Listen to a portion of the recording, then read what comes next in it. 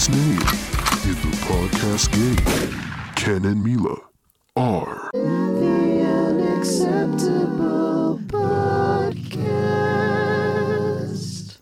Hello, everybody. Yeah, we're now on the record. Hello, everybody. Welcome to the Unacceptable Podcast. It's Mila here with Ken, and this week we are joined by Professor Oran Magal. He teaches philosophy at McGill University and has a PhD in philosophy, specializing in philosophy of math. Though I've seen that you are a sort of jack of all trades in philosophy. Whenever I would look at the courses, I would be surprised at like what philosophy you're teaching next and just be like, wow, is there anything that Oran does not do? So that's going to be the episode for this week. How is everyone doing today? I'm doing good. I'm excited. Mm-hmm. Yeah, not too bad. It's a nice quiet weekend. The academic year hasn't started yet, so the madness hasn't quite begun. Yeah, I'm still, it's not hitting me that I'm going back to school after being off for a year, and that it's actually not grad school this time. So it's gonna be very different. You're going back to the real world. Going back to the real world, yeah. No, I don't need to write another 100-page thesis just yet. So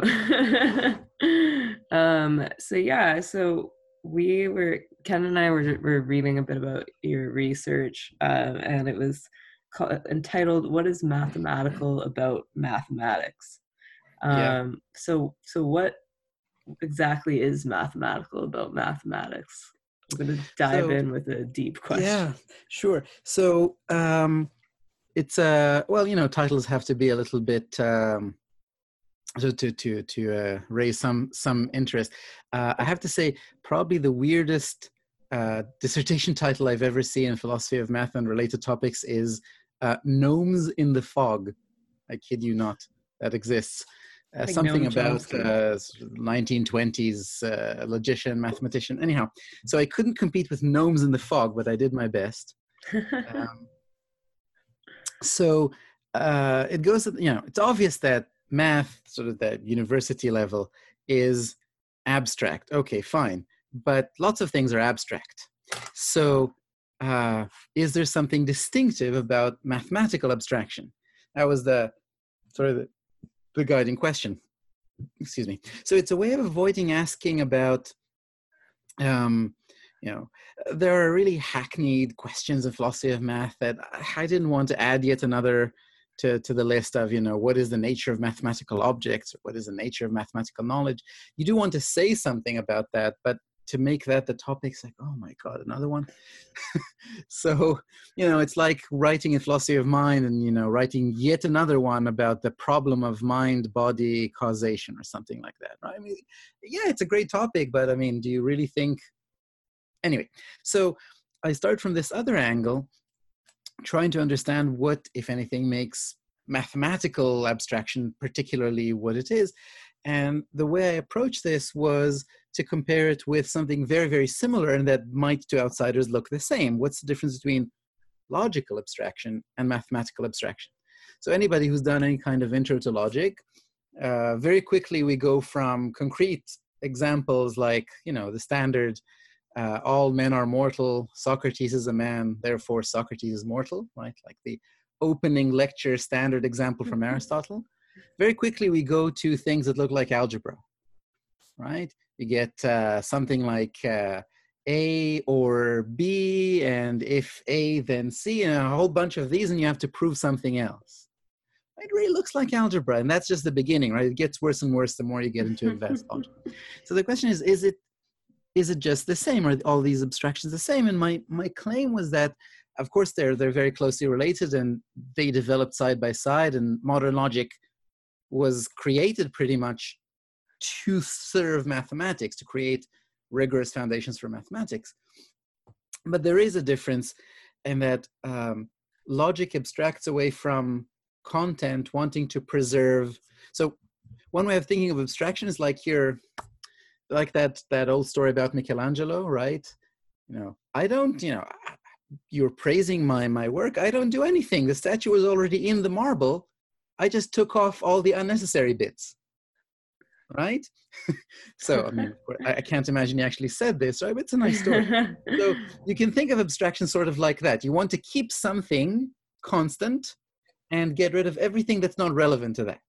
So when you're doing logic, what you want to preserve is the structure of deduction, structure of inference, right? You want to maintain certain patterns of inference, and you want to not care about the content, right? You want it to be that the content can be literally anything at all while preserving the same structure. So you strip away the kind of content that would get in the way. You might think, well, that sounds awfully close to math still. Math is also about, it doesn't matter, 2 + 2 is 4, whether it's 2 apples or 2 books or 2 abstract concepts, right? Sounds about the same. So my argument was that abstraction is abstraction, but what math abstracts in order to keep is structure, not inferential, sort of inferential rules or inferential norms or but structure in a more mathematical sense, right? So to give a really simple example of what we mean by structure, think about the algebra of days of the week, right? Calling it algebra might sound a bit strange, but go with me for a moment. Like, what? So, you basically have Sunday, Saturday, and then you go back to Sunday. At least, in our part of the world, you start the week on Sunday. In the US, for whatever reason, they think that the week starts on Monday. I don't get it. Okay. But in any case, what you have is equivalent in terms of structure to the arithmetic of 0, 1, 2, 3, 4, 5, 6 back to 0. Right? And it's the same kind of algebra that you have, say, with the hours of an analog clock, right? Goes to 12 and then goes back to, and 12 is 0 again.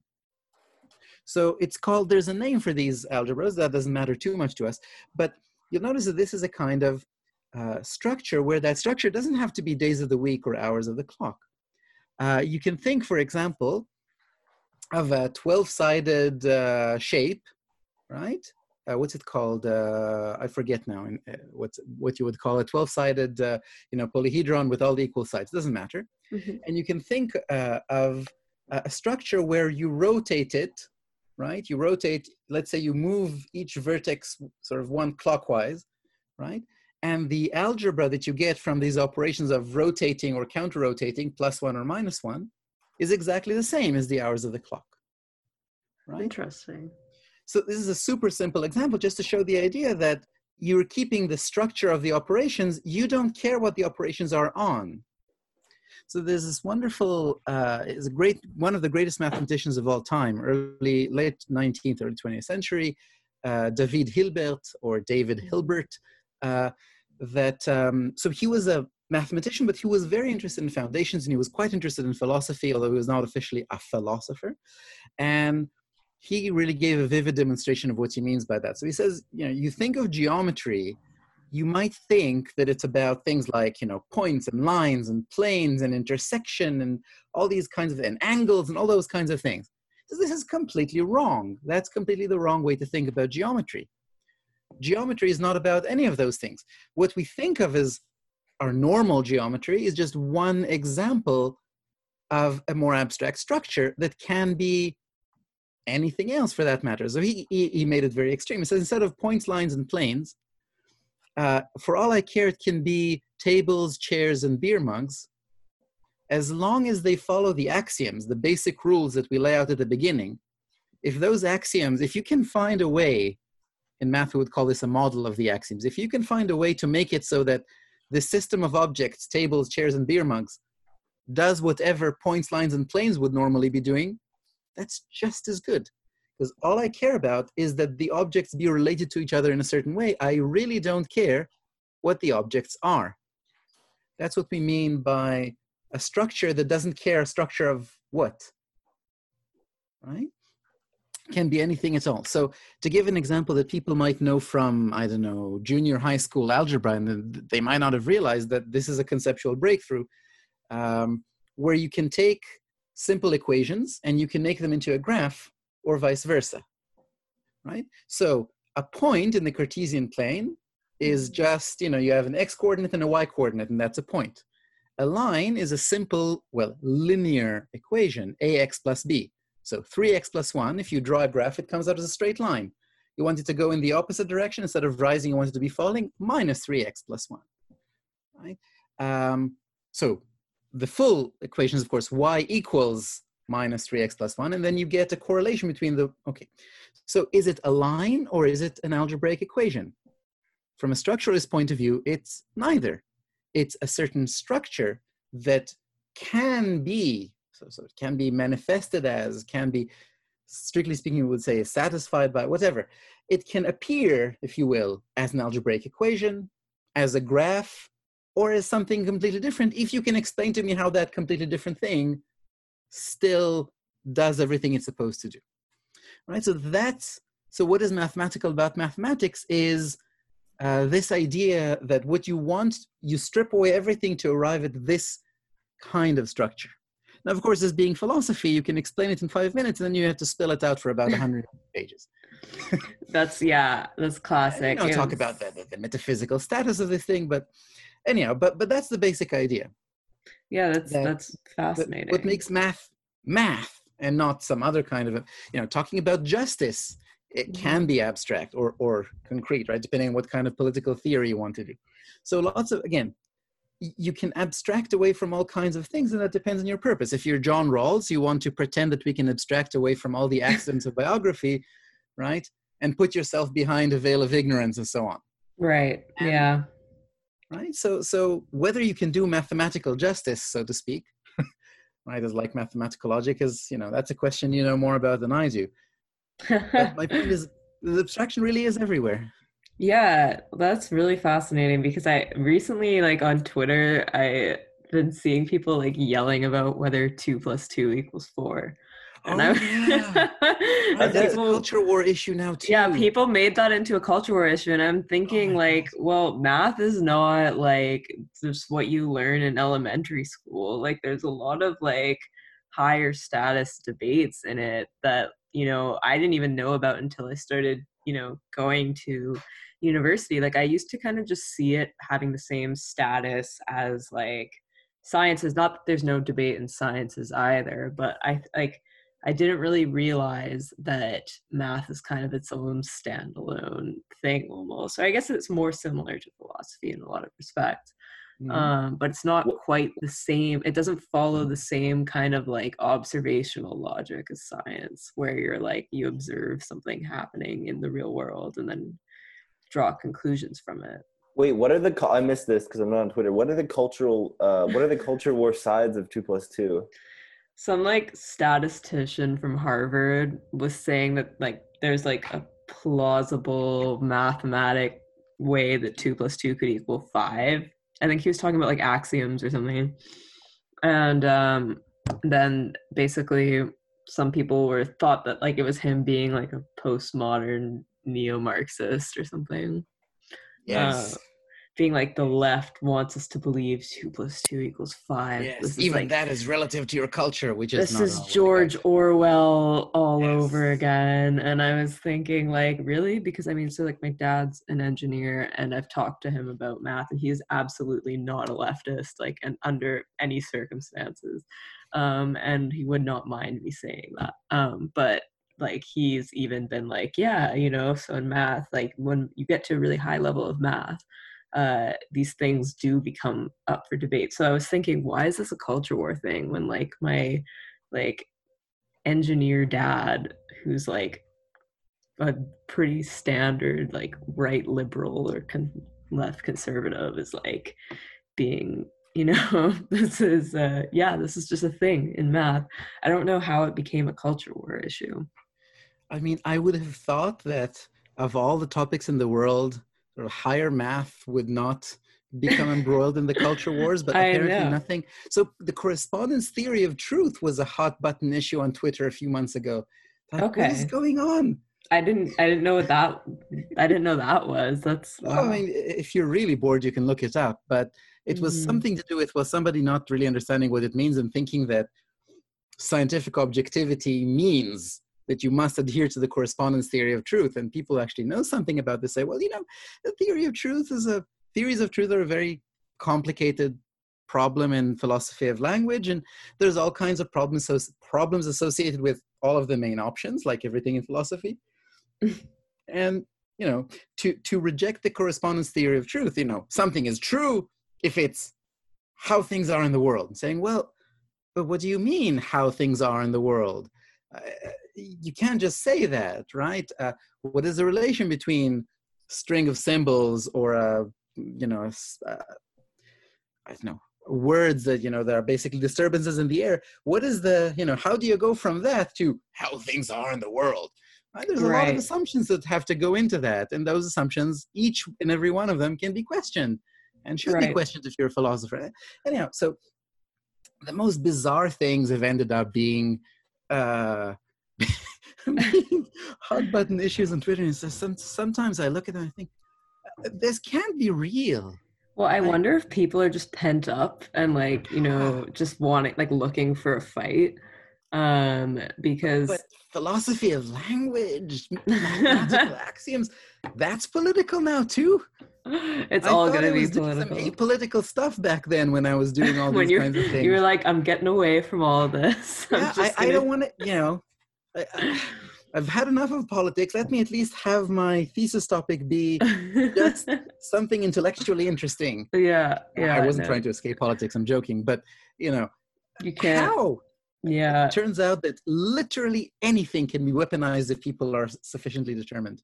Yeah, or mad enough. I think, there's this sort of cultural association of math as this just this very respectable, set truth, logical. It's also conceived of as a Western thing, which is really funny because I'm like, have you ever met an Arab dad? Anyway. Yes, algebra comes from al-jabr wal-kabr, for goodness sake. An algorithm comes from Al-Khwarizmi, the great philosopher and mathematician. So, yeah, it's definitely not. But I think there's a conception of it in the culture war as this last bastion of Western man logic or whatever. And when people start getting into the higher debates about it, because most people are not math PhDs, most people, or philosophy of math PhDs, or whatever. Most people just learn about it in high school. They're this is the cold hard logic, and that's that. In high school, you're not questioning about even when I took AP calculus in high school, it wasn't we weren't learning about the deep conceptual debatable stuff, which is too bad, I think. Yeah, I think so too. Certainly AP students can and probably want to handle the full complexity. Yeah, I think I was really searching for that when I was in high school. I wanted something. I was like, what does it all mean? And it was a disappointing thing. Even when I took calculus at McGill, it was just very much had the purpose of setting you up to study engineering or something like that. I actually found that I learned a lot more conceptually about math and logic when I took formal logic. Than anything else, which is funny, but it's true. I think that you don't really get into the abstractions until you get into a higher level, and so then that creates these cultural conceptions of math. And I think people kind of don't understand as well that just because there's something up for debate, it doesn't mean that we've settled on the fact that this is a totally relative, meaningless postmodern, you know what I mean. So it's all or nothing, yeah. Well, there's this is from vague memories from my not politically savvy 14-year-old self who read Ayn Rand. My shameful. We've all been there, don't worry. So have I. Yeah, I know. Many of us. I read her down and that dark Nietzsche. path. I read her, Nietzsche, and Ron Paul, and oh my God, Christopher Hitchens and Richard Dawkins at the same time. Oof, with a toxic cocktail. I don't think I would have been. I was very likable at the moment, but. So anyhow, she has this whole thing about how I forget which of her deep and well-developed characters insists that objectivism starts with the realization that A equals A. Right. the self-identity of everything. I was just thinking, well, I mean, self-identity, even that is a philosophically tricky subject, right? Nobody tell them that, actually identity is a what does that actually mean? Is there self-identity over time, and so on and so forth, right? Is identity transitive? All kinds of, anyway, I don't want to keep going on into these super technical questions. I'm just saying, well, if I was reading it now, I would say, not that Ayn Rand fans care, but I say, well, actually, A equals A is a lot trickier than you think. But just like actually, like Ayn Rand fans, like oh my god, no, I usually just mute them instantly if I see them on Twitter. Your life is too short to debate these people, but some people have the energy for it. I don't. Yeah, that's like me. I'll get like an Ayn Rand fan with like three Twitter followers being like, Ayn Rand, and it'll be like some progressive libertarian being like, Ayn Rand is the greatest anti-racist writer of all time, and I'll be like, send the clip of her being like, Arabs are savages, and they're like, oh my god. But yeah, I mean, I think, I don't know, like, to be charitable to the other side of things, I think, I kind of get the frustrations that some people might have where they're like, wait, like, is what I thought to be true like now up for grabs? Is everything unstable? And maybe that's the problem with Twitter, is like these like academic debates bleed out into like other forums without any context, and then people feel like under attack or something. Yes. So I don't want to like, I'm not like mocking them, but the people that were getting mad, like the person that got mad at this 2 + 2 = 4 guy was a physics PhD. So I'm thinking like, shouldn't you know about this debate? Well, the problem is that math is sometimes taught, even at the higher level, taught in a very sort of instrumental way. Right? More like, here's how you solve differential equations, which is, of course, crucial if you're a physicist. And they should definitely be taught that, instead of, well, not instead of, but you should also explain, why do we have calculus? What kind of issues was it created to solve? What kind of conceptual issues are there? What kind of assumptions are being made in order to make it work, which are, from a certain mathematical point of view, certainly questionable. And if you go into quote unquote pure math, that's just the name for math that is entirely theoretical, not meant to solve real world problems, then you certainly do study these things, because that's exactly where things get interesting. What if I fiddle with some of the basic assumptions? What if I have a geometry where space is not continuous, right? Where you can say certain points are quote unquote missing. Can I still have a geometry that works? Turns out you can. Maybe it's interesting, maybe not, but it is interesting. The fact that you can do this is interesting, right? From fiddling about with geometry to say, hey, what happens if we think of parallel lines in a different way from Euclidean geometry? If the assumption that parallel lines are these things that go on forever and never meet, what kind of geometry do you get when that is false? And it turns out that the so-called non-Euclidean geometries that people came up with in the 19th century for purely mathematical reasons turned out to be exactly what the general theory of relativity needed to work in the 20th century. Various abstract ideas in pure algebra that people were coming up with in the 19th century turned out to be exactly the kind of algebra that was needed to make quantum mechanics work, right? So, just because something is pure doesn't mean it stays pure, but to really understand these things, you need to understand a little bit. So there's this approach that, scientists don't need to learn history of science, right? Doctors don't need to learn history of medicine. Physicists don't need to understand the conceptual foundations of math. It's just a waste of their time. And then you get people who don't even know how ignorant they are, because they think they know their topic very well. I'm sure they're very good at their job, but they don't know their topic very well. Right? Yeah. And they get mad if you say, someone like me comes up and says, what do you know about physics? I would say, well, a lot less than you in almost everything, but in some ways a lot more than you, because I did study the history. No, I can't actually solve physics problems, but because of my different interests, right? There's a whole field there that you're, I think, missing out on. But I read this morning something really disturbing in a similar way, that Australia is now going to no longer subsidize tuition if you're going to take humanities, because it does not aim at any kind of career. Right. I may be wrong on the exact details of this, because I just saw this morning and I haven't had time to really read what Australia is doing, but either they've done it or they're going to do it. And it's the same kind of approach, right? If this ain't going to make you money, why are you even doing it?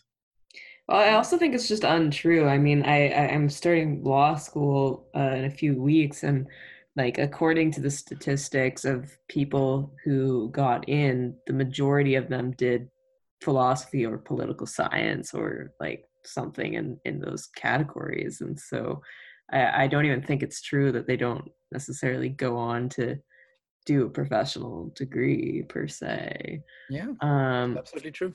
But I think, people are kind of undervaluing the value of like conceptual education. Like, they just want the practical application. And I was thinking of when I was tutoring Ken in grade 9, and I think he put his finger on this before a lot of us did, because I would teach him a formula and he'd say, but why? Like, why is it that way? And I'd be like, just learn the formula. You're going to get it. And I think he handed in a blank math test at one point because he just couldn't explain like what. You're giving me way too much credit, but thank you. No, but I think, you have like, when after Oran explained this, I was like, okay, wow. Like, Ken actually had this insight when we were young, and I had this very set brain of like, I need math to do well in school, to go to university. Like, I didn't really think about, what's behind it all. Yeah. And I think, why do I need to learn to solve this kind of equation? Never mind. I need to get an A. That was definitely my mentality. I was just like, I need to get to a good school, go to McGill. And then I ended up like not even doing science at McGill. But yeah, it's just very, I think that's kind of the way that we're oriented towards, when like doing conceptual work, doing like abstract thinking in humanities or social sciences can actually help you do these other kinds of thinking. And I think people are failing to see the interconnectedness between these fields, which is funny. I mean, universities used to be like way more interdisciplinary. Like, you'd have people that did both math and philosophy. Like, it was a norm. And like music. Yeah. my people. No. But yeah, so I think it's just very, like, it's very odd, but I think it's kind of also a reflection of where we're at in the economy, which is kind of sad. But well, I mean, it's it is a new thing, but it's not as new as perhaps we think. So Max Weber, when he was giving his vocation lectures way back in the, what was it, 1910s, I think, something like that, something like around 1910, 1920. So he gave the sort of science as a vocation, where you get the famous disenchantment of nature, and politics as a vocation, where you get the famous what is a state? That which has monopoly over the use of force. I'm oversimplifying, right? But that's what those two lectures are most famous for. But if you actually read the whole lecture, as I did at one point because I was curious about the context for these very famous sayings, he starts out, I think this is in the one for the scientists, he starts out by lamenting how terrible it is that contemporary higher education is all about what you can do with your degree, and how they're not getting a broader education in history and humanities. This is a century ago, and how talking about the system of higher education is saying things like, it's terrible that the right connections will get you further than real merit. And how there's all kinds of state pressures. And I was like, yeah, you could have written this today. Yeah, right? It's so true. In some ways, it's bad, and it's probably worse now than I don't know what model he had in mind. Maybe in the 19th century when he was going through higher education, late 90s, and maybe it was better. Who knows? But it's just these pressures to these. I think there's an important point here. These selective pressures. So schooling for the middle class has to be career oriented, right? The idle rich of then were the aristocracy. The idle rich of today, I suppose, are the 0.1% trust fund kids. They can go and study whatever they like. It doesn't really matter, right? So they can go to Oxford without a scholarship, pay the absurd tuition and living costs, and study these wonderful 5 to 10 person small group tutorials, which are, I'm sure, I've never been, but I'm sure is an amazing educational experience. But it's really sad that those are the only people likely to get that kind of experience. Whereas, people going to other places, I'm not saying this to trash Oxford. I'm talking about the social system, not to denigrate the university. Whereas, people going to other places and not coming, quote unquote, from money are under intense pressure to do something practical, not because their parents are bad people, but because their parents are realistic about how easy it is to slip out of the middle class and into poverty. Right. And so, I also come from a sort of a lower middle class, working family. And when I started in philosophy and East Asian studies in my undergrad, my parents were horrified, not because they thought it's bad to study these things, because they were genuinely concerned, like, how on earth are you ever going to make a living? Yeah, I think this is very common as well among like immigrant parents, because like in some countries, like I think in Canada, you can still do a bit more job wise with like a social science degree than you can in, say, like developing countries. So like my family, everyone had to do engineering, like, because that's just like the most practical. Engineering, medicine, law. Okay. Yeah. And I, I mean, like what you're saying, it's not because they necessarily look down on philosophy. I think like at first I took it very personally, like, oh, you're looking down on my field. But it's really because, they come from a place of greater instability than someone like, here. And they just want you to like have something that's secure. But yeah, I definitely used to be so neurotic about that, because I'd be like, oh, you don't think that philosophy is valuable? And it's like, nobody understands me. Yeah, exactly. I think also exasperates that is like a lot of your peers they maybe see are kind of not making a lot of money. You know what I mean? Like we're all kind of that's a broad generalization, but a lot of people are still living at home and they're like they're uncertain about how they're going to make good money in the the future. So yeah, and then it ties into like a lazy millennial kind of narrative maybe. But well, it's not even just the entire economy, and millennials have grown into 2 consecutive historical scale global recessions. But yes, they're so lazy and they eat too many avocado toasts. Yeah. It's never crazy. mind that the state of the economy is in shambles and that you can't get a decent job in your early 20s, no matter what you studied. No, it's crazy. I have friends who like graduated with like one of my friends had a master's in engineering and was struggling to find a job in the US. It's insane. And what's like, more practical than that, right? Yeah, it's like literally the most practical thing. And yeah, I don't know. It's not good. That's for sure. Well, generations complaining about the next one being awful is literally as old as humanity. Yeah, I know. It's very annoying. There's somewhere like a cuneiform Babylonian tablet where somebody is writing, kids today. Oh my God. There's like so Aristotle being like the kids these days and their gender equality. Like, yes. They're crazy ideas about, I don't know, the women being in from Assyria. Yeah. He's like these cold-blooded women and their desire to join the state army. I think I've been reading this book recently actually about the financial crisis in 2008 by Matt Taibbi, and it's called Griftopia. It's a really good book, and it's absolutely insane because it's like talks about this like very small group of elite people who essentially crashed the economy, and then the government gave them trillions of dollars to bail them out. And it's like they're screwing over so many people. Like the recession was felt worldwide. And it's just such a small group of people that can just get away with doing whatever they want, and the government will fund. The government's like their sugar daddy. If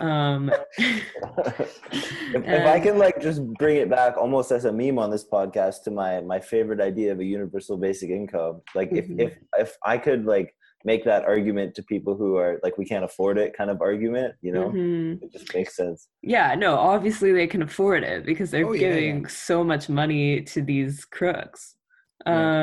It's unreal how much money they're giving away.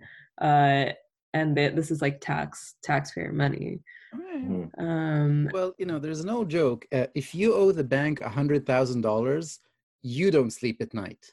Yeah. If you owe the bank $100 million, the bank doesn't sleep at night. Yeah. Right? It's not even your problem at that point. Yeah.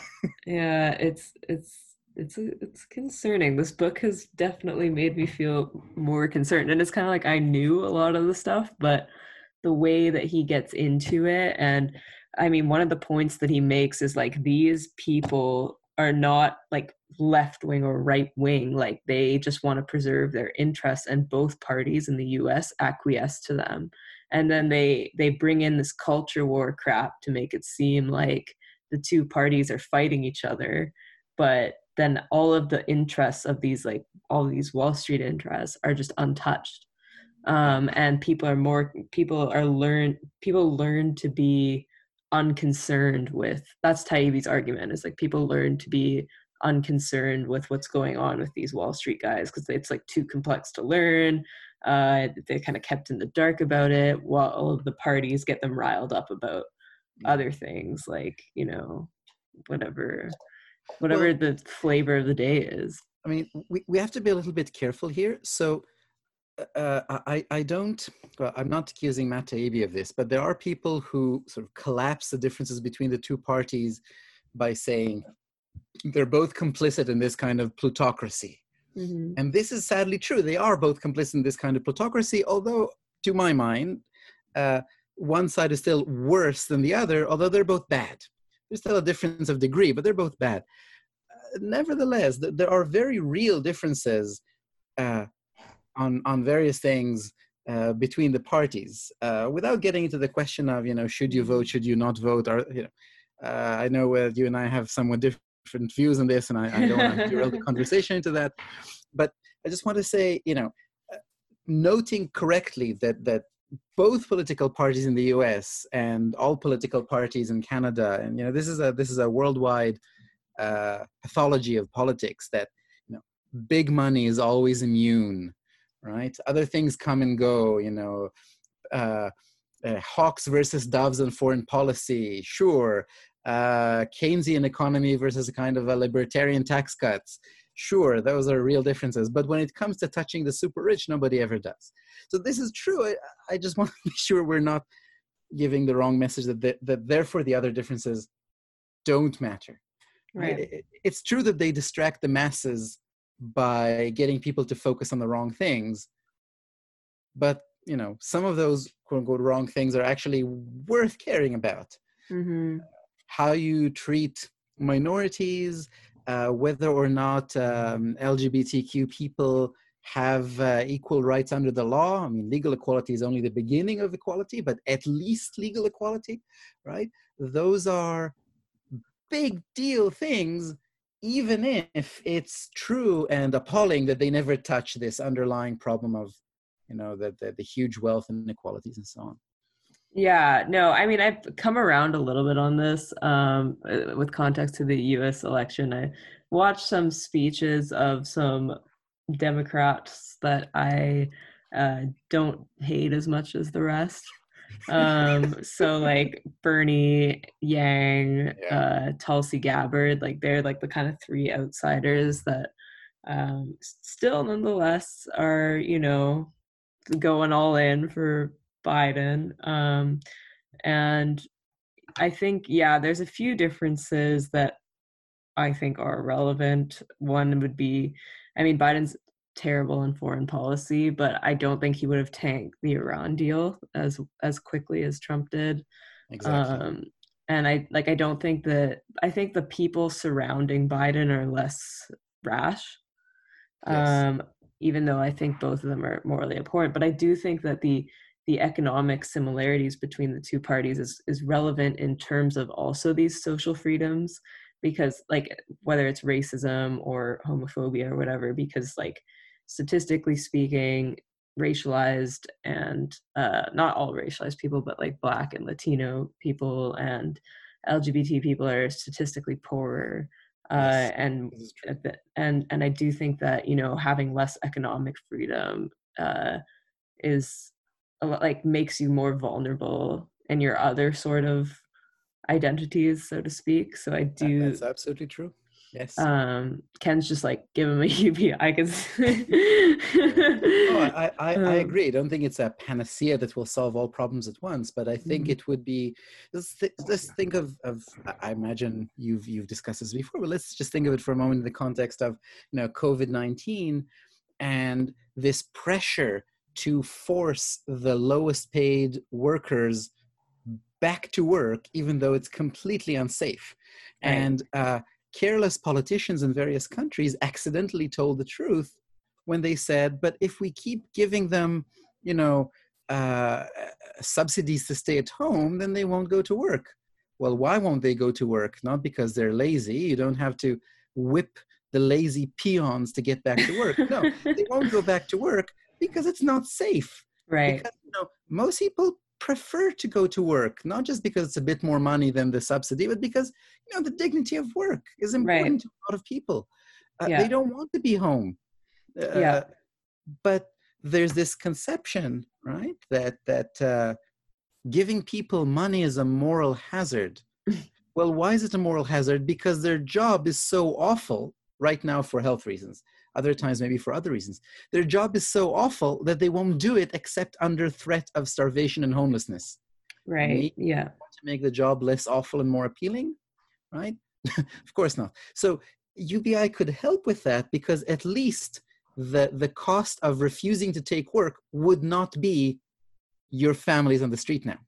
Right. Yeah. Right? So it would help in the sense, at least in the sense of giving people the power to refuse the worst kinds of employment.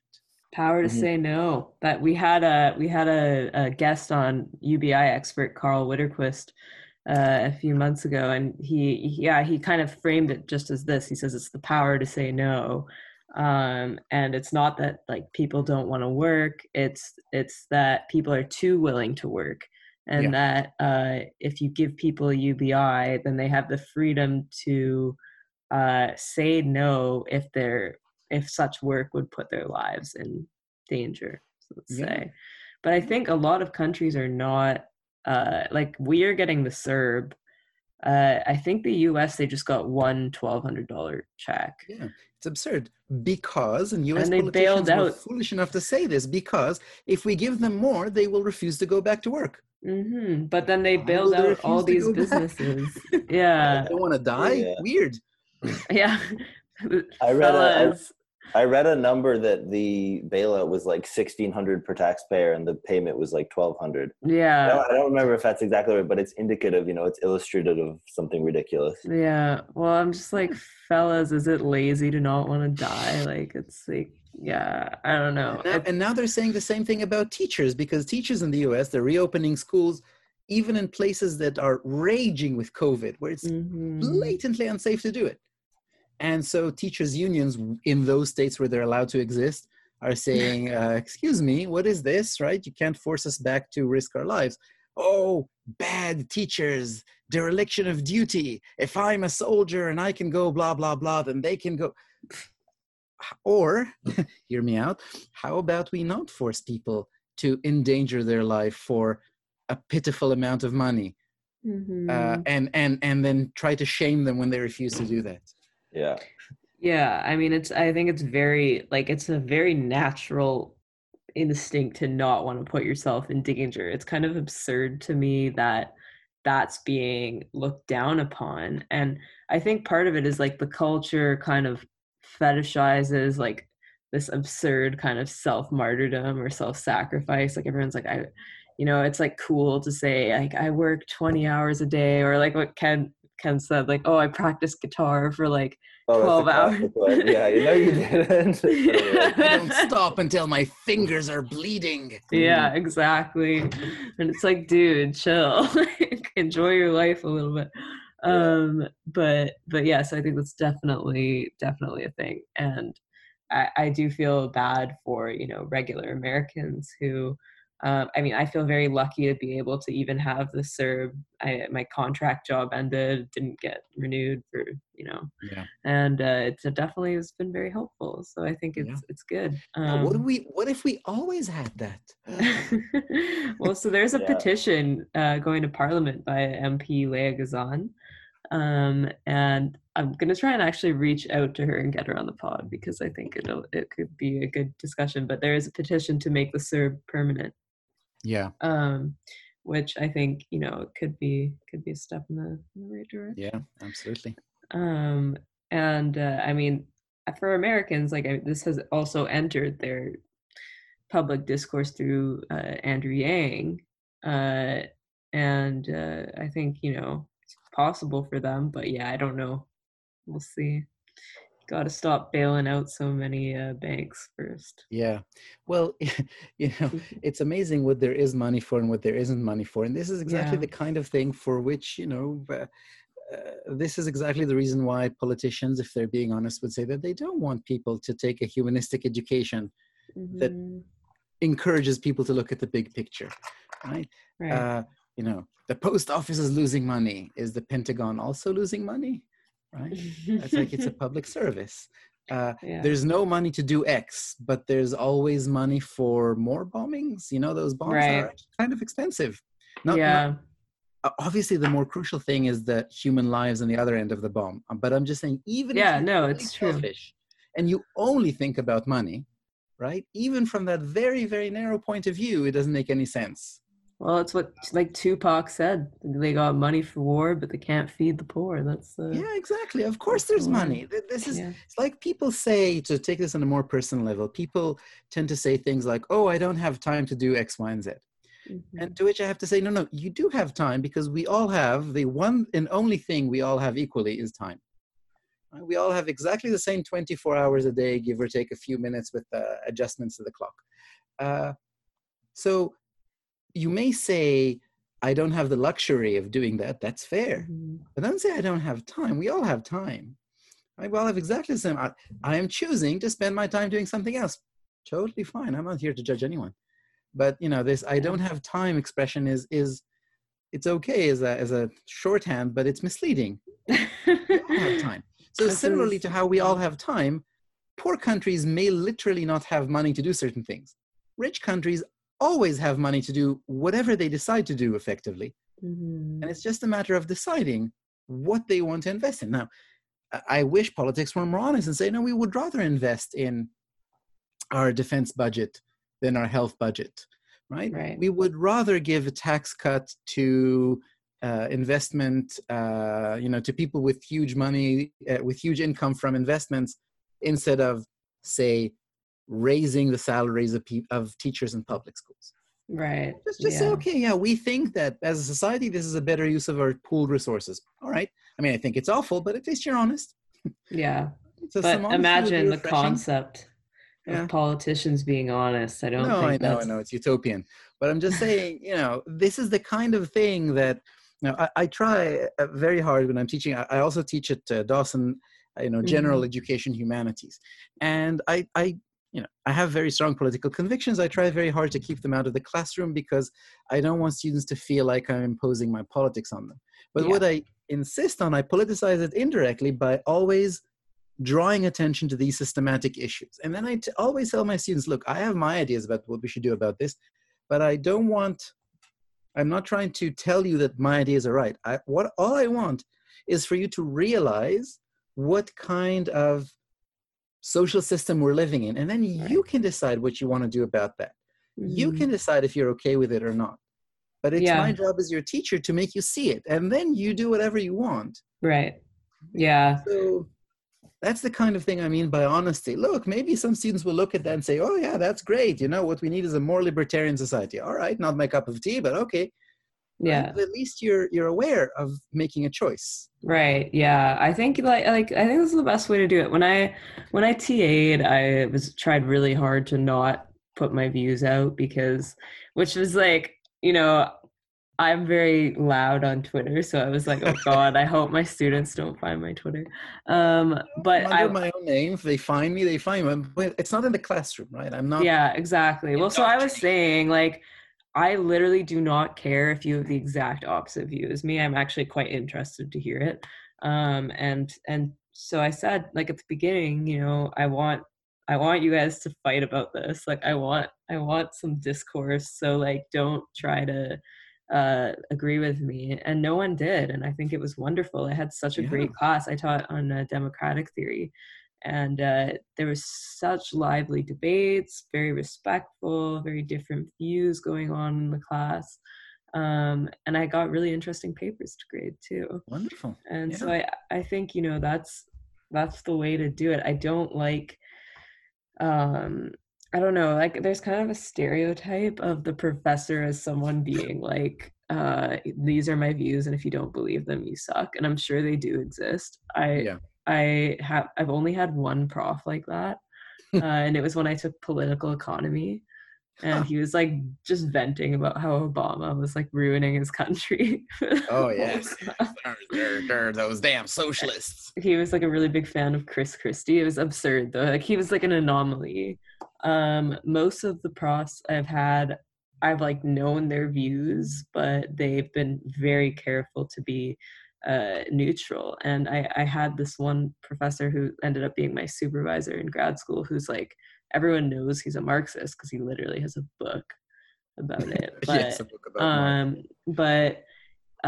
So some people would try to like impress him when we were reading Hayek, and like critics would be like, yeah, like he's a capitalist, blah, blah. And then my prof would surprise them by defending Hayek.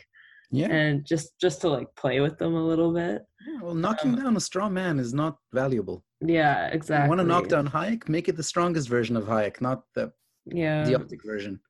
You're like, yeah, I'm not a fan of hanging people from helicopters when they don't agree with me. You know, that was my critique of Hayek. Yeah, no, these people have a lot to answer for, but their ideas as such, you know, you want to defeat libertarian politics as a political project, fine. You're not going to get there by defeating some kind of mockery of those views. Right. And I think, you know, Twitter is the worst for this because like it's all about snappy, quick straw mans, you know. And I mean, I've been saying this to people, like misrepresenting, because for instance, like the information that we get on some countries and the reporting standards for some countries are a lot lower than the reporting standards for here, for instance. Yeah. So the information that people get about, say, like some Latin American countries, about China, about the Middle East, comes from very dubious sources. Like the leading expert on China right now is a guy named Adrian Zenz, who's a evangelical fanatic, who thinks like the God sent him on a mission to destroy China. And this is the guy who's like a huge source on what's happening. And because I've said there's a shortage of universities with China experts studying the history and the contemporary politics of China. Yeah, but it's like he represents like a powerful interest, right? And and I was saying, like, because some people who I respect were sharing some of his research, and I said, look, like if you care about what's happening to a certain group of people and to like say Muslims in China, I think it's in your best interest to actually share credible sources, even if like Zenz makes it look the most severe. It doesn't actually help the cause to share like bad info, you know, like it's not not helping anybody. You're not going to convince anyone, no. And I think people do that with a lot of issues, you know. People frame things, especially like when it has to do with Trump. The reporting on Trump is very silly, I think.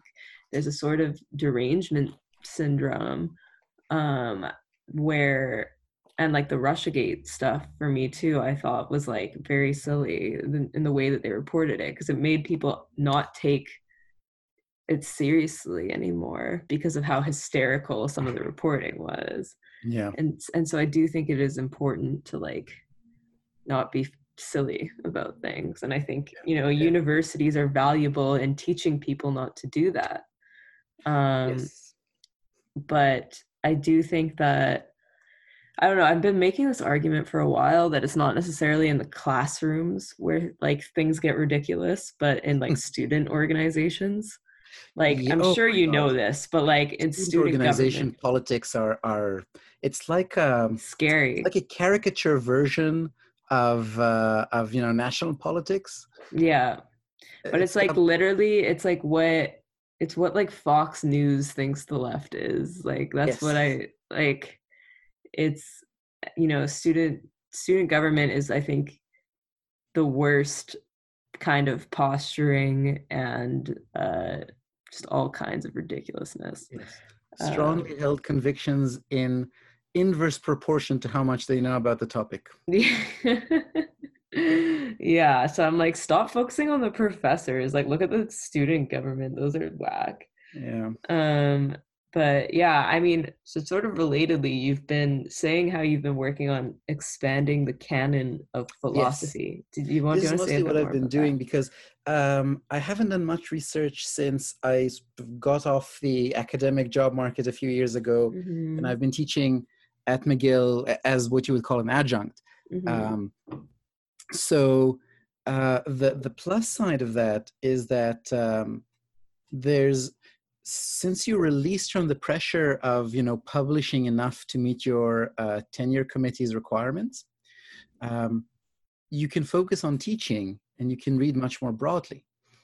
And I started out way back in the days in philosophy. I didn't actually start out in philosophy as such. I started out in East Asian studies and also took lots of philosophy courses.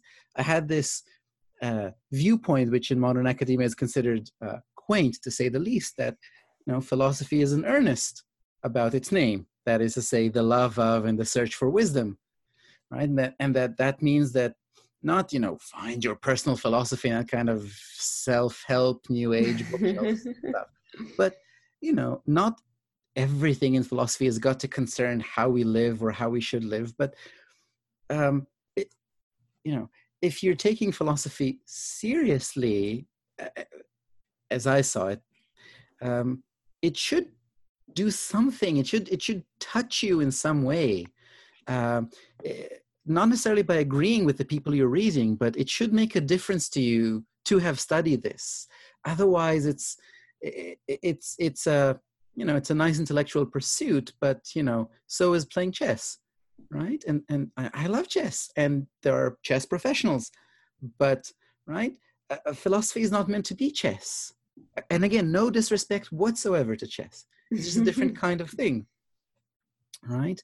And so I started out with these very strange ideas, and they were mocked so thoroughly in just about every class I took that I was disabused of these notions, and I bought into this conception of philosophy as this academic discipline, and I drifted away from East Asian studies because it was not sufficiently academically rigorous for me at the time. And so that's how I drifted into, analytic philosophy of language, what I did for my MA. And then I got to McGill and I discovered philosophy of math, which was really fascinating. And I don't regret it for a moment. It was wonderful to devote a few years of my life to really understanding that.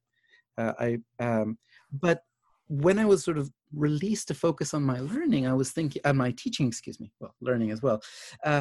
I thought, okay, well, what do I want to do to make my teaching better? Not just in terms of, how good I am at conveying material to students, but what do I even want to teach? And one of the things that I wanted to emphasize, since I was mainly being given, so I was given intro to various things because I function in the department as a kind of a substitute teacher, right?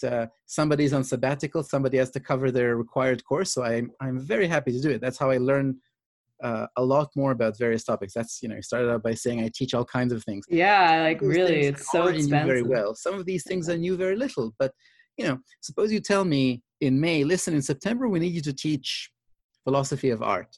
I didn't know too much about it. I took some courses on it, obviously, but, so I spent the summer becoming very good at philosophy of art, which is great. Right now, I now know I had to do that somebody resigned from the department, so they had to fill the Plato course on short notice. I said, all right, I have a free summer. I'm going to become a Plato expert. Right? And that was fantastic. It opened my horizons. I still read books about Plato to this day out of interest because it was so anyway. So I was thinking, what do I want to emphasize when I'm teaching? And I returned to my roots, so to speak, that the kind of philosophers I ended up teaching, not when I'm teaching a specialty intro course, right? If you teach philosophy of art, teach philosophy of art. But when you're teaching intro to philosophy, what is intro to philosophy? Right? It can be when I took it, it was like epistemology. Yeah. So the default would be, if you want the most cliche type of intro to philosophy imaginable, you would do something like you would start from a bit of Plato, maybe some Aristotle, and then you would pretend that nothing happened until Descartes. So you would skip ahead to Descartes. You do a bit of empiricism, a bit of rationalism, maybe say a few words about Kant, and maybe sprinkle some existentialism at the end for your 20th century. Right? And it's not a bad course. If you do it competently, this can be a very nice course. But to my mind, that's not a good intro to philosophy for a number of reasons. So that was one consideration, that this is very distorted. The other was, there was a speaker, I regret now that I don't remember who it was, but there's a feminist philosopher who came to McGill to give a colloquium talk. This would be about 6 or 7 years ago, to talk about why do we find such a gender disparity in philosophy between the underrepresentations of all kinds of minority groups, right? But a glaring one for women, where you look at the undergrad level, you look at undergraduates in across the humanities and social sciences. I think it's slightly more than 50% women, right? And then you look at things. It gets worse, of course, like every field. It gets worse when you go to grad school, when you go to non-tenured professor, when you go to tenured professors. It gets worse and worse, the imbalance, of course. But if I remember correctly, nothing is remotely as bad as philosophy. It's our female brains. Yes. And so, and philosophy is actually worse, if I remember correctly, worse than stereotypically male-dominated fields such as, I don't know if philosophy is worse than engineering, but it was certainly worse than a number of other fields that are known for their very bad gender disparities, right? It's like, why is philosophy so bad on this? And so she presented some research that people were doing, and a lot more research has been done since. And one thing that stuck to me, because it was the one thing I could do something about. So that's the one thing I sort of took away from that. That a big part of sort of the narrowing of the pipeline happens between first year intro and advanced courses. Right? So yes, there are a lot of other points where it narrows and gets worse. But from upper level undergraduate to grad school, actually the drop-off is not too big. Right? Mainly from intro to anything else, huge drop-off. And there's some empirical evidence to show that a part of the problem is that the mental image they get of the philosopher is of this old man with a beard, right? White old man with a beard, basically, right? Now, not all of them have beards, but you get the idea. And you might think, and philosophers love to think like this, oh, the person doesn't matter. It's all about the ideas.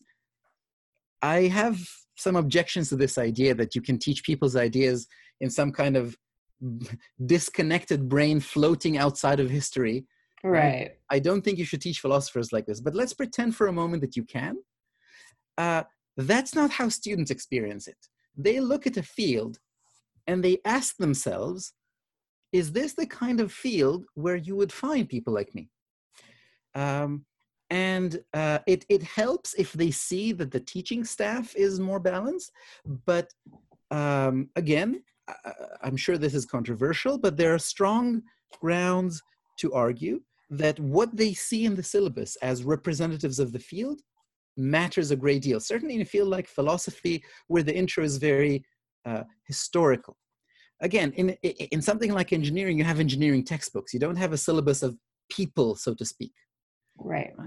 But in philosophy, you do study, quote unquote, people ultimately, right? At least usually. You study Plato, Descartes, Kant.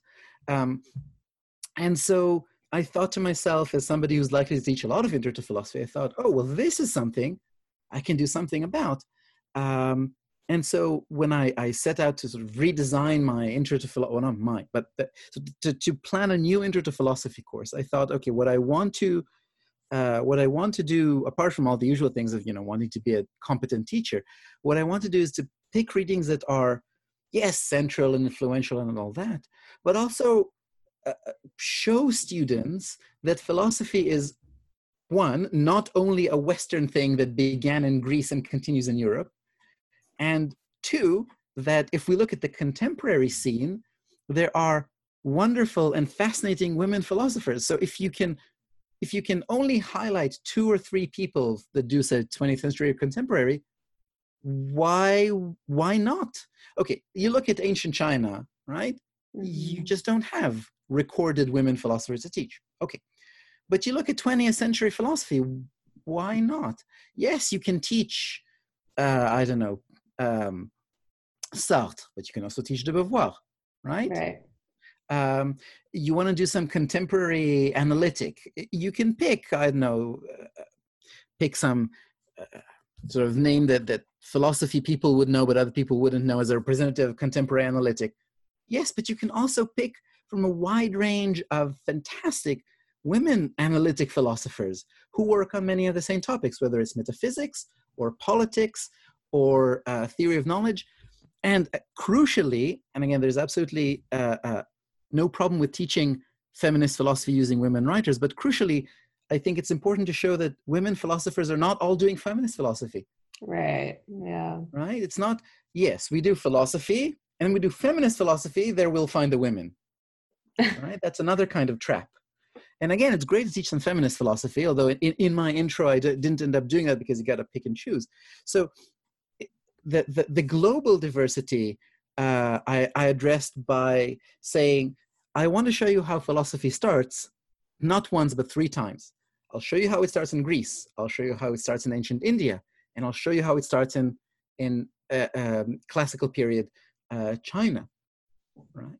And yes, it's important to note the differences, but in the intro, I want to emphasize the underlying similarity. We are all human beings, and when cultures reach a certain level of material comfort and urbanization, you start to get leisure phenomena like philosophy emerge.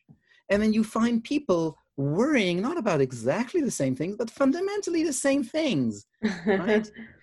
Who are we? How should we live? Right?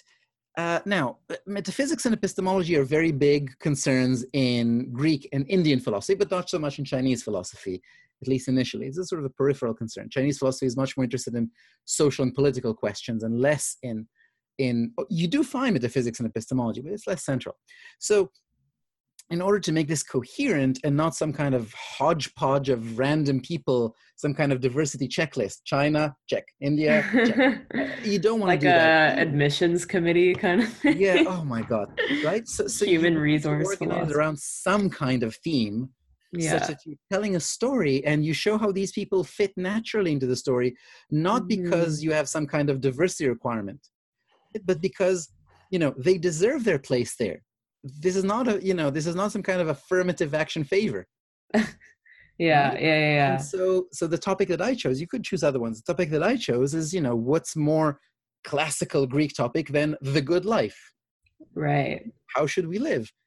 And then when you talk about that, so yes, you do your, in my case, I did, some Plato and then some Stoicism and Epicureanism, just to show kind of a range. And then we moved on to talk about, Confucianism and Taoism and some of the smaller schools and as sort of competing conceptions of the good life and how you could live it, with Confucianism representing one version of sort of ethical self-cultivation along very conservative social lines, right? Study the writings of our elders, respect your parents, obey the emperor, right? And through that, you will achieve ethical perfection and so on.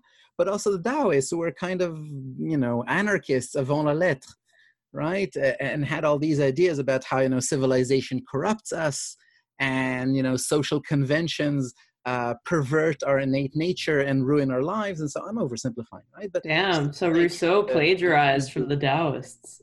Sorry? Rousseau plagiarized from the Taoists. Yeah. Well, he might have been influenced by some of these people by reports, but you do get, Europe doesn't need the Taoists for that. You have your romantics, you have your countercultural philosophers, but that's exactly my point. Of course you find these things everywhere because we're people, and people fundamentally worry about the problem of how to live and how to live together. And it's not the same. It's worth noting the differences in how each cultural, historical context is different, but also to emphasize the shared humanity and how, there is something, and this is the last thing I want to say about this, that to me, it's crucial when you're teaching these things, whether it's Greece or China or anything else historical, medieval Islamic philosophers. I didn't end up including that just because, again, you have 13 weeks, you got to pick and choose. Yeah.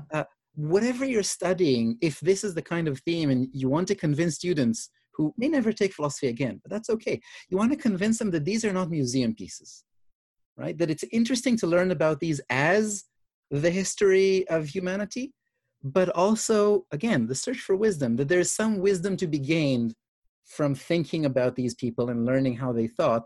There are some lessons that if you want, right, you can learn from that, and different ways of thinking that can expand our horizons, even though in some ways we may find some of their ways of things absolutely abhorrent, right? Confucianism is appalling on women, right? Extremely patriarchal. Aristotle justifies slavery. That's horrifying, right? Yeah. And you need to be open about that as well. You don't want to glorify them as some kind of golden age, and nowadays everything is, Western is bad and modern is bad. No, there's good and bad in every period, but there is still something to be learned. So do appreciate the history. And if you want, you can take something from this, right? So again, I'm sure this can be done better than I've been doing it. And every year I try to, smooth out a few edges and improve things and maybe pick a slightly different reading if something didn't work so well. But that's the fundamental approach to, I'm going to be doing intro and I have all this time. Well, I don't have this time. I'm choosing to take the time to make it the best intro that I'm able to teach. What's important? So to me, these things are important. Maybe to someone else, it's more important to, focus on, say, oh no, it's incoherent if you don't only tell like the story of Western philosophy and how it got from point A to point B. That's a perfectly respectable project to take as well, right? That's a different approach. Right. There was this, I'm sure you remember, there was this very provocative New York Times op-ed a few years back by Jay Garfield and Brian Van Norden. So Garfield is specialized in Buddhist philosophy and Van Norden in Chinese philosophy.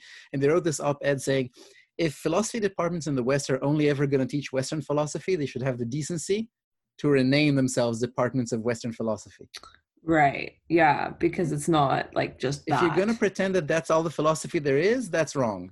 Right. If you don't want to teach other kinds of philosophy, own it.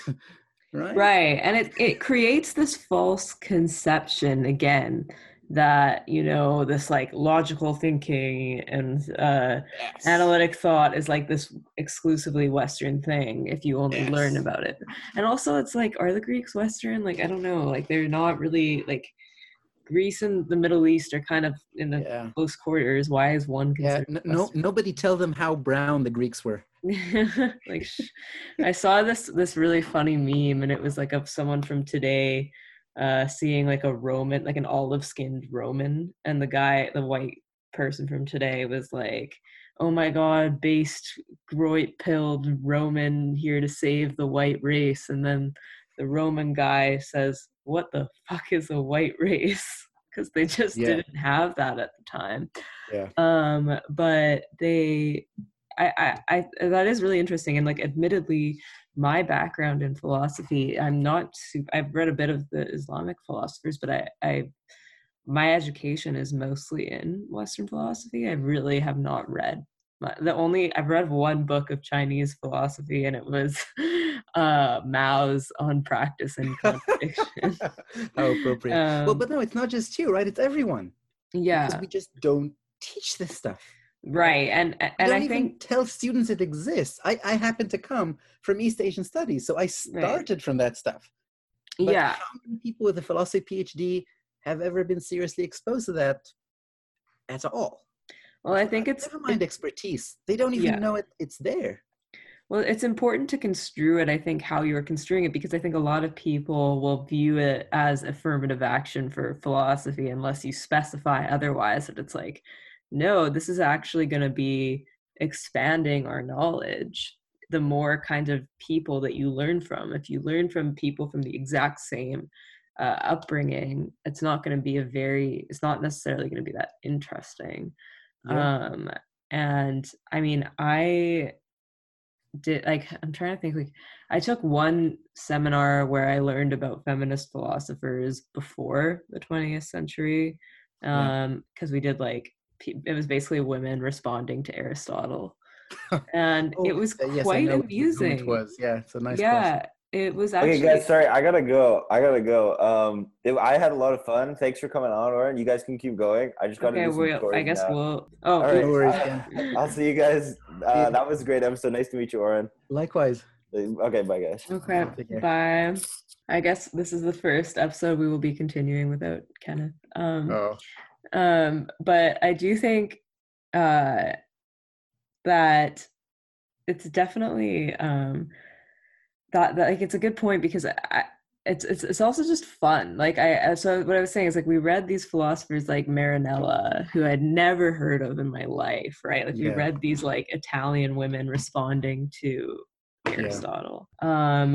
And it's like it's amusing, it's entertaining. It makes the sort of it makes the topic more interesting, I think, as well.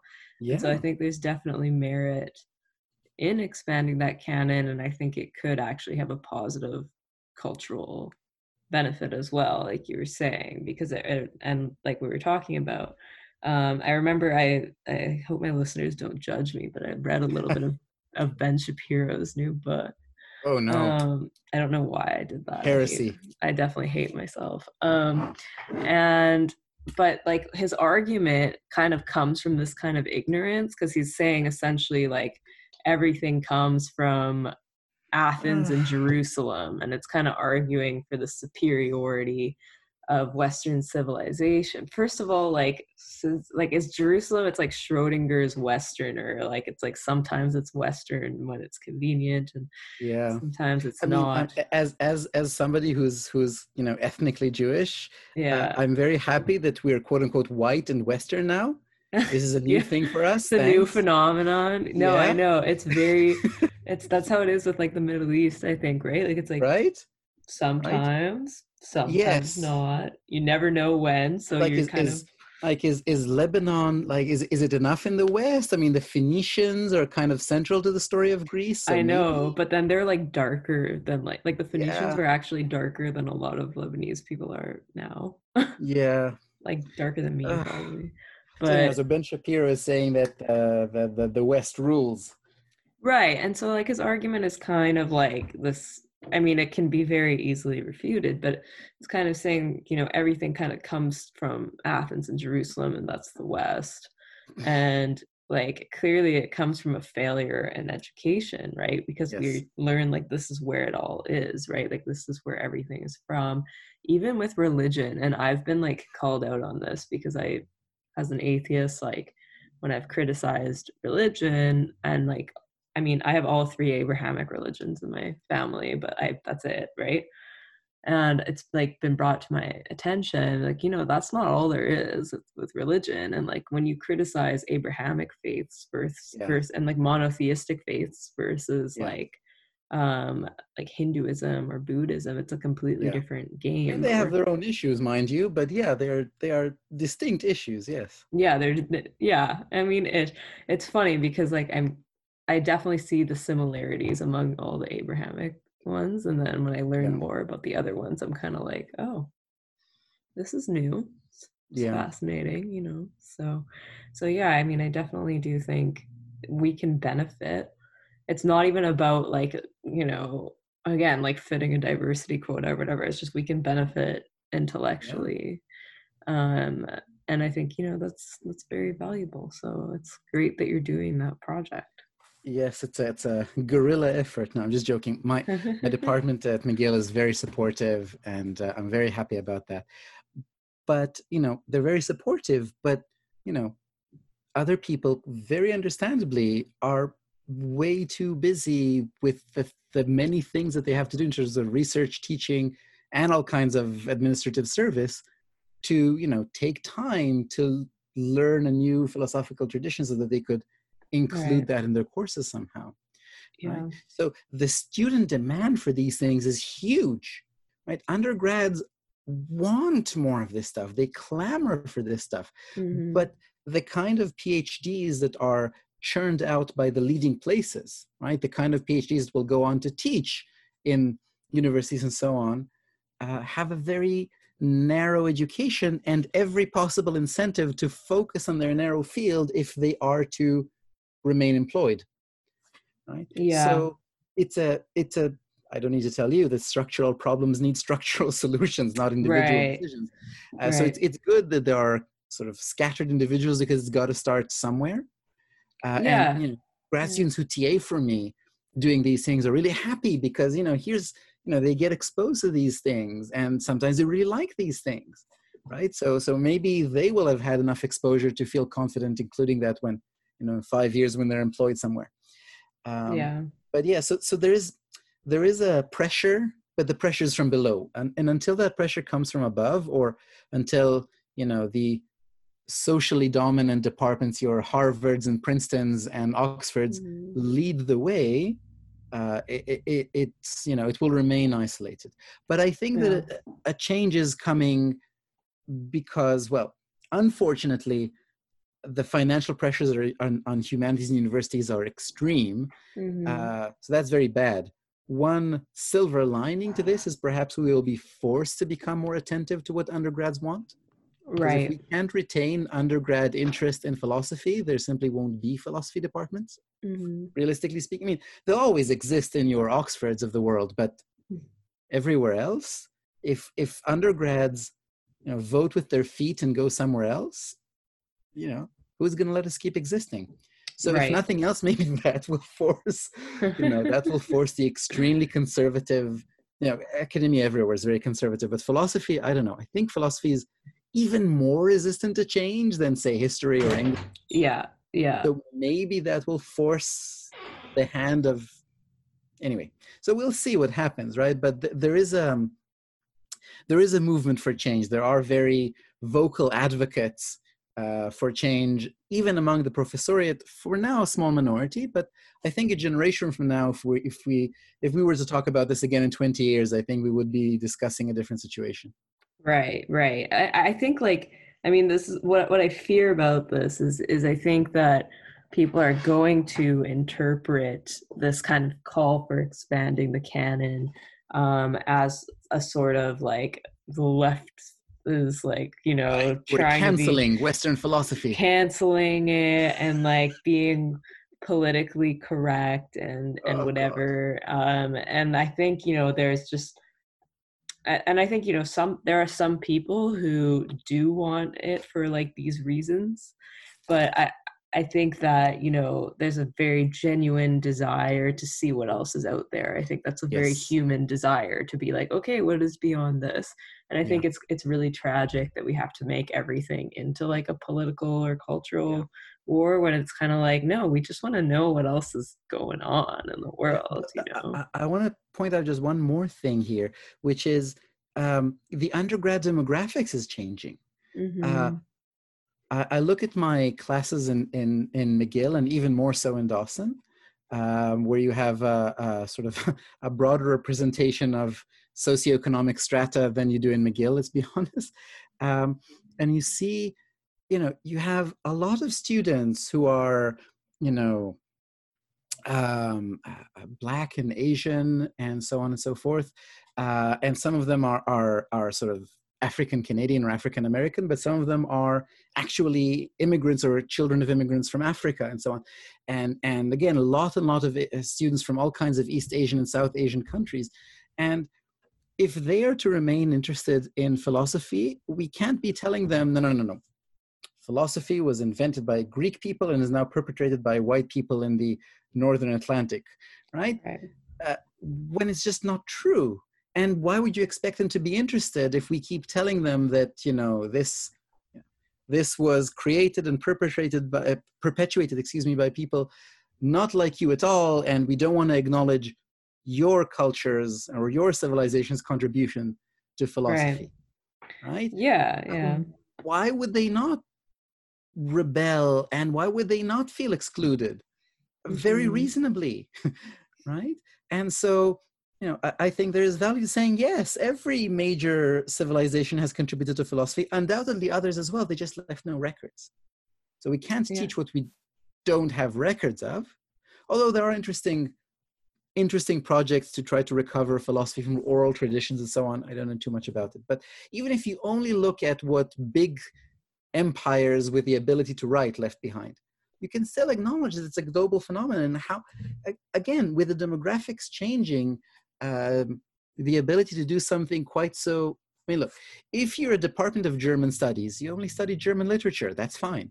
Or English or French or Spanish language, I mean. But if you say you're a department of philosophy, how can you, it's like saying, I'm a department of global literature, we will only study books written in English. Right, yeah. There's an incongruity. So I think that the demographic pressure, in addition to the interest of students from all backgrounds and all ethnicities in expanding what's being offered to them, I think that that's going to have to change things because, you can only resist this kind of pressure for so long. You're very right that it will probably create a backlash and create Fox News stories about, philosophy students canceling Aristotle or Descartes or whatever. Right. I just think, it would be so much more useful to just see it as all working together. Like, it's not like necessarily taking away from Aristotle to learn other philosophers. I mean, Islamic philosophers built off Aristotle as well. So it's kind of and like... certainly what's happening now, if you want to study contemporary Chinese philosophy, they do combine Chinese sources with Western sources. If you want to study, right? Why? I mean, I know the answer, but why should it not be vice versa, right? I mean, the answer is, of course, because we are still the empire and they are still the hinterlands, right? In terms of economic and military power. That's the honest answer. But, we're in philosophy departments. We should not be perpetuating these political dynamics. We should be questioning them, right? That's what we're supposed to do. Yeah, absolutely. I think, it's really funny to me seeing these academic culture wars. It kind of goes back to like when we were talking about this 2 + 2 = 4 thing. It's very weird to me to sort of have contempt for academia for questioning the way that things are, because that to me has seemed to be the purpose of academia. And I seem to see this sort of simultaneous and contradictory narratives play out where like one is saying, okay, the kids these days don't want to debate anything. They just want like one set of orthodoxy and that's that. And then the other set is like, wait, why are you debating this? Like, this is just a fact. Like, this is like, what is this postmodern cultural relativism? And I'm kind of like, okay, so do you want people to debate the existing orthodoxies, or do you want like a set thing in stone? It's just very messy. There's this meme where with the dog, right, where the dog brings you the ball and says, only throw, no give, right? It's like, throw the ball, but I'm not giving it to you, right? Because for dogs, that's a perfectly reasonable thing to do. But what you're describing here is exactly that, right? Critical thinking, yes, but don't criticize. Yeah, exactly. So I'm kind of like, what do you guys want? Yeah, it's very absurd to me. And I mean, I'm very sympathetic to criticisms of, say, like, and I think I was saying this on Twitter the other day, like there are overzealous college students who, yes, they go very far on this identity politics thing and whatever, and it's sometimes very irritating, but like that's not the same as, say, like politicians who weaponize it. And I think, there's an over fixation on universities and on like 18-year-olds who are Yes. kind of like playing around with this stuff. They don't really know what they're doing. They're figuring themselves out. Give them a break. Like, just let them do whatever. It's so funny because like it's so funny to see like literally 18 to 24-year-olds make like college news or like international news for like, yes, you know, Oberlin College banned Vietnamese sandwiches or whatever it was. Like, seriously? Yeah, like, okay, cool. Like, no one like talk about that now. Like, I just could not care. Like, I'm like, for me, I see stuff like that. I'm like, that's very dumb. I really like Vietnamese sandwiches. That's a bummer. But I'm kind of like, this is not what I feel like concerning myself with. And I think it's because, you know, these students, they don't have power over me. And if Ken was here, he would push back on this because he's kind of more, I think he believes more powerfully in like the power of like rhetoric and discourse, whereas I'm more of a materialist. Okay. But I think that, you know, I think we're placing so much emphasis on what people are saying and not about like who with what power is saying stuff, you know? But that's just like my side rant about all this. Less superstructure, more material base. Yeah. Yeah, exactly. That's the fancy way to put it. But yeah, I think we're reaching time now. Yes. But yeah, thank you so much for coming on. This is a very fascinating discussion. Yeah, thanks for having me over. Yeah. And to our listeners, thank you very much for having